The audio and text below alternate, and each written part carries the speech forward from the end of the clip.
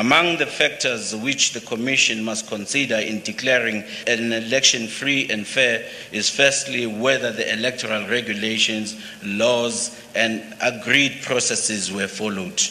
Secondly, where irregularities and breaches did occur, what impact this had on the outcome of the election. I am pleased to announce that the Electoral Commission represented here has satisfied itself that the conditions for free and fair elections were met and that the results for 212 councils are certified.